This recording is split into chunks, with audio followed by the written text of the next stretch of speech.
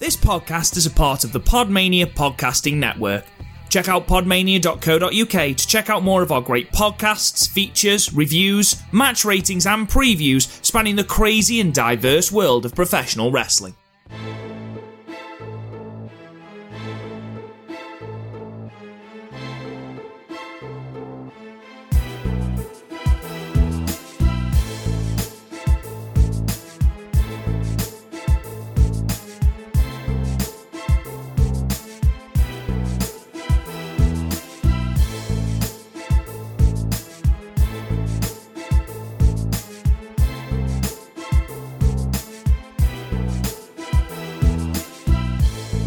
What's up, everybody, and welcome to another episode of Wrestling with Johners. This is episode 102, so our 102nd episode. We're well into our kind of next century, you could say, and today is going to be a great episode. So thank you for listening. This is the Wrestling with Johners podcast. I'm Johners, and I'm going to be joined by one of our special guests, one of our Twitter friends. We've had him on the show before, Mags. So we've got Mags on the line now via Skype. So Mags, good afternoon. How are you, sir?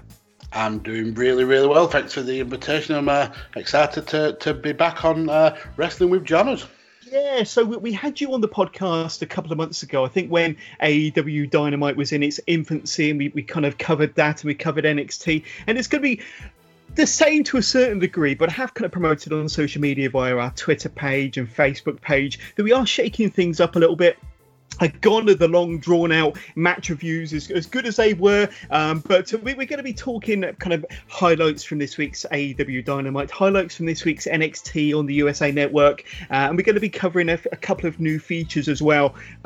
So the new features that myself and Mags are going to be discussing are what's really grinding your gears at the moment. So what's really kind of eating you up from the inside, getting you all angry about the wrestling business at the moment. It could be an individual, it can be a promotion, it could be something that happened in the last 7 days or so. And we're going to be discussing each of our points there. And then kind of conversely, we're going to be looking at what's really floating our boat. So what we're kind of really enjoying at the moment, what's kind of really jumped out at us in the last 7 days from the wrestling world, what kind of individual promotion or anything really. It could be storyline, angle, match that's really kind of turned your head and is kind of the highlight of the week for you, that's really floating your boat. So we'll kind of discuss them a little bit later on.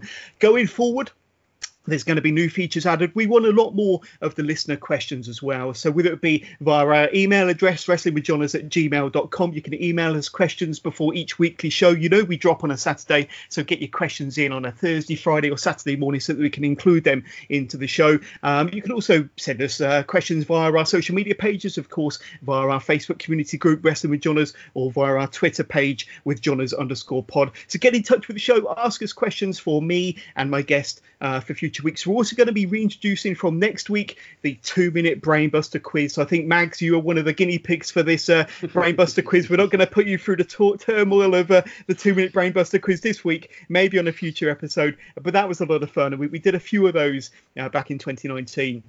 And there's still a record of 9 correct questions in 2 minutes to beat. That was from Grizz, one of our kind of regular contributors here on the podcast. And next week, we'll be reintroducing the 2-minute Brainbuster quiz with Ashley Clements, who's going to be joining us to discuss all things good about AEW NXT and previewing TakeOver Portland next Saturday as well. And he'll be taking the quiz, as I mentioned, along with what's floating his boat and grinding his gears and all that good stuff. But back to you, Mags.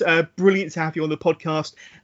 And tell us a little bit about what you've been up to on your podcast, because you've not got just the one podcast, as we mentioned the last time you were on. You've got 3 podcasts. You've got Badlands, you've got Why We Watch, and you've got one more that focuses on MMA. But give us a little bit of a rundown about what you've been up to lately on your podcasts, just in case any of my listeners might be interested in tuning in and checking you out, Mags. Yeah, no problem. Thank you for the opportunity. For the MMA one, it's called 5 Rounds.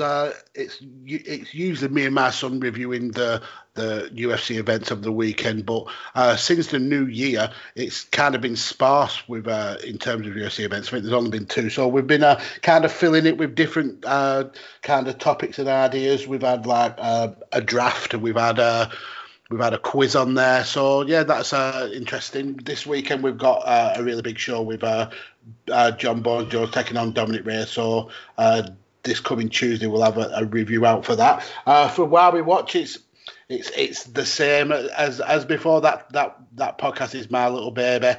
I'd speak to wrestling fans and wrestling content creators about why they love this wacky sport, why they got into creating content about that. I've had some really, really interesting guests on there. I've had our first actual wrestler on there, a guy called One Man Crew.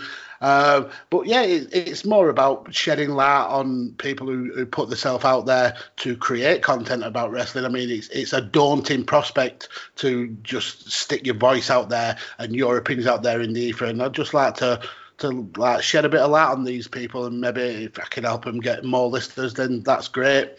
The other one is the fun podcast that I do. It's with me and my tag team partner, my podcast wife, Paul Toller. You can follow him at Raincounter. Yeah, and typically on there we have guests on and we formulate the Mount Rushmore of the greatest wrestlers of all times. But we also have a weekly topic where we'll formulate a Mount Rushmore surrounding that topic. So, for instance, we've recently had the Mount Rushmore of title belt redesigns, and we've got one coming up where we're actually having a draft where we're going to be drafting the best cruiserweight wrestlers to have ever entered the ring. So yeah, it's just a fun little podcast.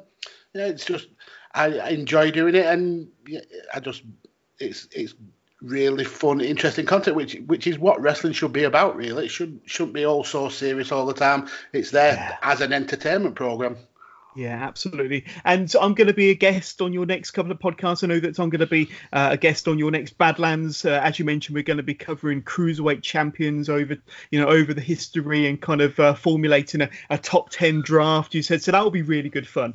Can't wait to kind of get my head around that and kind of get my top 10 picks, and can't wait to record on Wednesday. But yeah, and then we're going to be doing a Why We Watch as well, so you're going to be kind of doing a little bit of an interview with me, so to speak, to find out kind of what got me into wrestling and podcasting and all that. So I'm looking forward to that, kind of turning the tables really, because I'm the one that's usually doing the interviews. So the shoe is on the other foot. Yeah, the shoe is on the other foot. There we go. So Max, you when you were last on, you mentioned how much of an AEW fan you are. You were certainly back then, how you thought it was a great alternative, how it kind of appealed to more the lapsed fan, or the fan that wanted more the traditional style and feel of wrestling instead of, a lot of the PG stuff that we tend to be used to by WWE. Not necessarily NXT, but certainly the Raw and the SmackDown, and kind of where they, maybe don't really play to the fans as well as AEW does, I suppose. And it kind of, do you still feel that same way about AEW? I mean, it's been going for about 4 months now, I think. Is it still, dare I say it, floating your boat, Mags? It absolutely is. I've not missed one episode yet, which for me and my kind of attention span, that speaks volumes. I don't think they've had a show that I would say has gone perfectly without problems or without issues. But for a company so young, so much in their infancy, they're absolutely knocking it out of the park. And I also like the way that they're still reacting to the fans when storylines aren't kind of catching the fans' attention, and there's getting quite a bit of a backlash online about it. They're quite willing to kind of drop them storylines and focus on what is grabbing people's attention and what kind of storylines are hitting the mark. So yeah, I think they're doing really, really well. In wrestling Twitter, there is always going to be people who kind of like macro-analyze to the nth degree. But as a wrestling program, yeah, I can't say I've got many complaints. Yeah, and of course we're going to be covering AEW and we're going to be covering NXT fairly soon. But looking at the kind of general scene within WWE at the moment, obviously we've got the Super Showdown pay-per-view happening towards the end of February. I think it's the 27th of February from Saudi Arabia. Typically, that's not a show that I put too much stock in or cover too much, or certainly review on the show. I don't tend to kind of look at those sort of pay-per-views, but it's building quite an interesting card. I think on last night's SmackDown, it was announced that Goldberg is going to be going up against The Fiend to challenge for the Universal Championship. You got Brock Lesnar going up against Ricochet, so that's quite a fresh and interesting match, especially considering their interactions they've had on Raw and at the Royal Rumble. And I think it's going to be a SmackDown Women's Championship match as well, which will be, another step forward for having women on a wrestling card in Saudi Arabia. And then, of course, we're well on the road to WrestleMania. We've got Elimination Chamber in March and Mania, of course, in April. So is there anything in WWE, kind of the Raw and SmackDown product, that's kind of turning you on at the moment, that's capturing your interest, or kind of, or vice, conversely, turning you off the product even more, maybe? As someone who never watches Raw or SmackDown, I've never, for the last about 12 years, I've never been a consistent watcher of the main product. I definitely won't be watching the Saudi Arabia show. I've never watched one yet, and I don't intend to. I must say that the pay-per-views that I watch have hit it absolutely out the park. I can't remember the last really bad WWE pay-per-view. I mean, maybe the finish of the Hell of the Cell one was bad, but before that, the matches were good. Royal Rumble this year, I thought, was absolutely nailed on. I think it was booked really, really well. So for the main show, no, I can't give you a definitive answer because I literally don't watch it. But there is some. I mean, obviously, I know what happens. I read the results and I listen to people's podcasts about what happens. But some of the storylines kind of are being dragged out. For instance, the Roman Reigns one with Baron Corbin feels like it should have ended months ago, and we're still here. We're still going to Saudi Arabia with this storyline. Hopefully, in a cage, that's the blow. Yeah. Oh, will it be though? Oh God, I hope so. But although they've got to be just mocking the fans surely by kind of giving them one more match. But let's hope. We thought the Royal Rumble. We thought their TLC encounter was going to be the last one, but no, we got one at the Royal Rumble. Their what was it? A street fight was okay. Falls Count Anywhere match was okay, and now we got the steel cage match in Saudi Arabia. The only thing I can say is I'm glad that it's happening in Saudi Arabia, and it's a show or a match that I won't be watching. But I might catch the Ricochet Brock Lesnar match. That does intrigue me. Absolutely. Me. And I think Brock always has his best matches with the smaller opponent. We've seen it time and time again against the likes of Daniel Bryan and AJ Styles, and I'm sure he's going to knock it out of the park with Ricochet. And I thought Brock's performance at the Royal Rumble was outstanding in terms of the way he dominated the first half an hour or so, and then the way that he sold Drew's Claymore kick, and then the way he kind of sold for the next 2 or 3 minutes outside the ring really put Drew over even more. And I John Cena said he's possibly the best wrestler, quote unquote, in the history. I think John Cena's kind of, kind of blowing it out of proportion there. But he does have a point in terms of, Brock is definitely underrated in terms of how he not only, he's able to put himself over, but his opponents over. And he's possibly one of the best sellers in the business. But his match against Ricochet at Super Showdown is definitely one that I'll be watching. If I don't watch the rest of the show, I'll definitely be watching that match. What about yourself? Yeah, I think... maybe I agree with everything what you just said about Brock Lesnar. I think he has amazing matches with smaller opponents, people who he is expected to dominate against and kind of just can't catch him. It's like that speed versus power kind of battle. And with the Royal Rumble, I thought it was absolutely booked to perfection. We had basically 2 Rumbles in one. We had one that harkened back to Stone Cold in 1997, where we just had one dominant person just absolutely laying waste to the rest of the roster.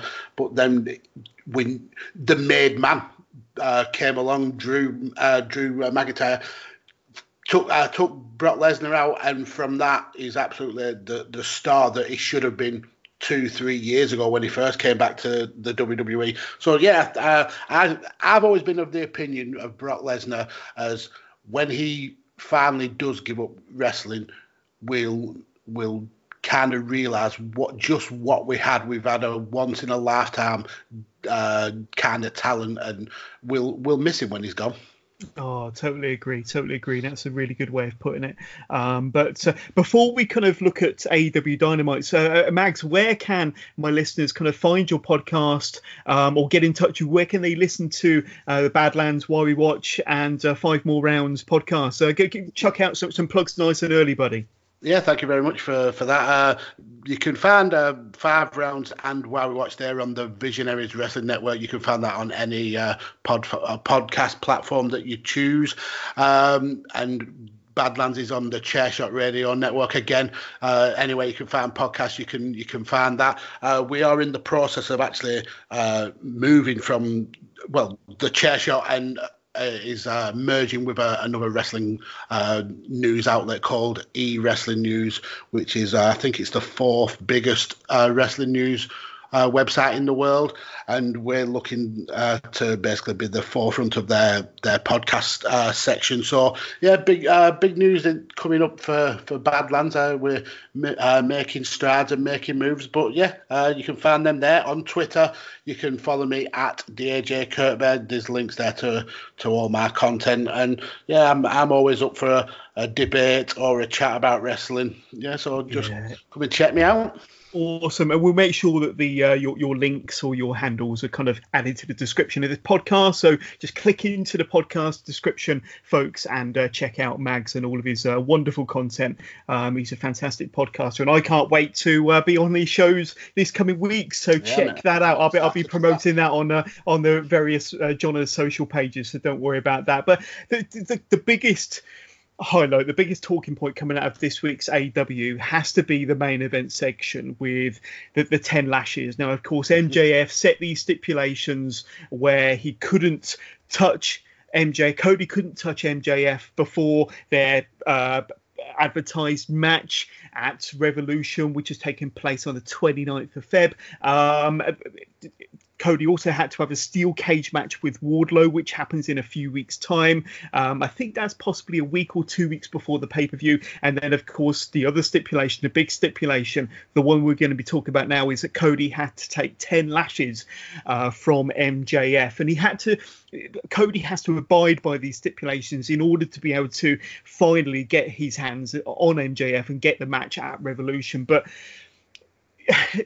all of AEW Dynamite this week was kind of building towards this main event segment, these 10 lashes. I've got to say, Cody's entrance was fantastic. I always love Cody's entrance. He's a real megastar, and I think he's possibly the biggest baby face on the company. We get a collection of kind of like baby faces and heels on the stage, but baby faces coming out to kind of support Cody throughout the 10 lashes. MJF was amazing in this segment. He kind of even took a couple of run-ups to deliver some of the lashes to Cody's back, and every single one, I think the first couple Cody took like a man.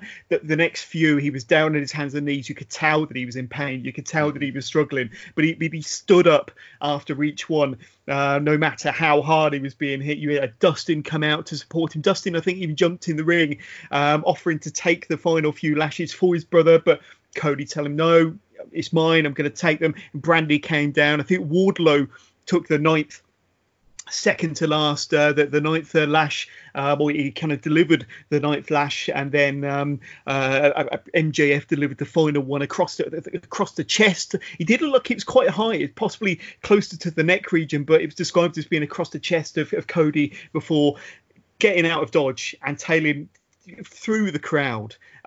They were being chased down by some wrestlers. I think even a fan got involved, and I think he got beat down by MJF and Wardlow at the kind of the top of the steps. But this was a really, really amazing segment, Mags. I'm sure you'll agree. It was something that we kind of haven't really seen, not something we're used to in the wrestling business. You could probably hark back to maybe the extreme era of ECW when they would do canings and things like this. But you're talking 20, 25 years ago since we've seen anything remotely similar on a mainstream wrestling product anyway. You possibly got your hardcore groups or your indie groups that might have done something similar that I'm not aware of.